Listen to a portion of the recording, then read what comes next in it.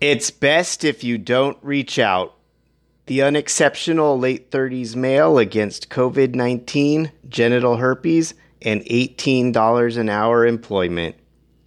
For more adventures, visit my website, bestifyoudon't.com. Part 20. I go back to teaching. The good times couldn't last forever.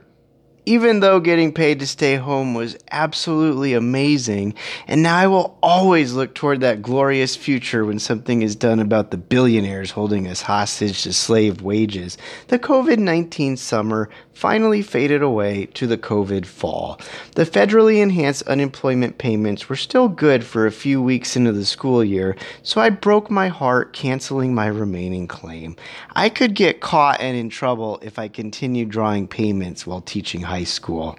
There was also a lot of talk on the news about extending federally enhanced unemployment, but I figured whether payments were ripped away now or following a brief extension, there was no way for me to avoid going back to work forever.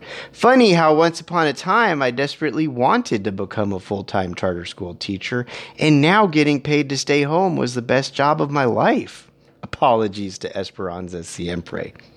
After a whole summer of staying home, I was very shy venturing into the world again. Going to my charter school's corporate office was stressful. Going through the motions with HR regarding new employee onboarding seemed senseless, and watching the sexual harassment videos with headphones in the middle of a busy office seemed superfluous. Couldn't the HR lady have sent me the forms electronically? Couldn't I have downloaded sexual harassment videos? My charter school company seemed to be operating as normal, but with employees wearing masks. And the wearing masks practice would diminish quickly, no matter what was going on with community spread. So after my whole summer of living reclusively, and Arizona gaining no ground whatsoever in the fight against COVID, I was back in a professional setting like nothing happened. My eyes opened wide when the HR lady asked what my experience was like counseling juvenile probationers during the pandemic all summer. I forgot that 4 months ago I told her not to call Esperanza Siempre for a reference because I wasn't quitting until the school year. Wow, working that long would have been a huge waste of federally enhanced unemployment. The charter school company, a for-profit organization, was called Cactus Academies. That corporate umbrella operated 5 charter high schools called Coyote Academy, Peccary Academy, Jackrabbit Academy, Tortoise Academy, and Hummingbird Academy. I was hired to teach at Hummingbird Academy, but first I needed to report to Coyote Academy for new employee orientation. A mere week before school started, I assembled with everybody else hired by Cactus Academies for a thorough indoctrination. Coyote Academy was set up like its 4 sister schools, with a large central computer lab where students worked most of the day, flanked by a couple classrooms that teachers shared for small group instruction, and the principal's office and front desk services up front. I was immediately embarrassed to learn I committed to teaching in what was essentially a single-room schoolhouse. For-profit education in Arizona just flings students who otherwise wouldn't graduate high school across the finish line. Hence the large computer lab where all the students keep clicking through 5 grueling hours a day. The small group classrooms were there so once every day we, the financially compensated adults, could pick a handful of students who were tired of clicking their mice and pretend we were teachers for about an hour each. The gist of our job was to maintain floor management and write bathroom passes. New employee orientation at Coyote Academy was fucking weird. When we introduced ourselves and answered the icebreaker questions, I hate 2 truths and a lie so much. We learned that Hummingbird Academy had 3 new English teachers starting at the same time. I spent all summer thinking I was an important content teacher, only to learn I was one of several warm bodies sent to wander a warehouse of computers, a digital sweatshop, asking students if they needed help with any English-related assignment or just another bathroom pass. If there were no specific students to help, I was to always scold everyone for loafing on their smartphones. We could not confiscate phones, but put phones in envelopes near the offenders. The other two English teachers were very young, fresh out of college, and ridiculously smart, while we sat in the computer lab with every other seat marked unavailable by a please social distance sign taped to its corresponding monitor. I got to practice some of those mouse clicks my soon-to-be students would be making to advance towards their freebie high school diploma.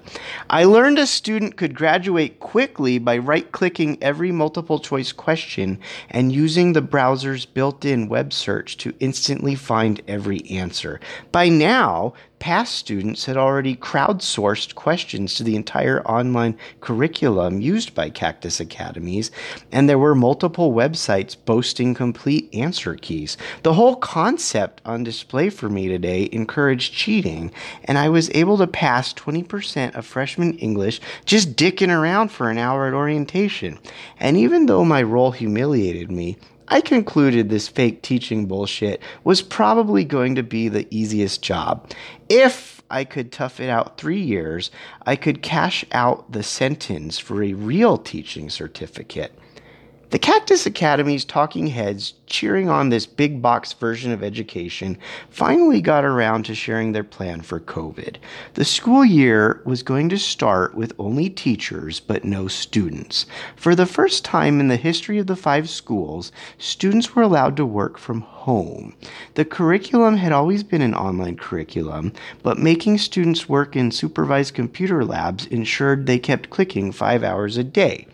Even though the diploma at the end is a freebie, students sure hated clicking 5 hours a day.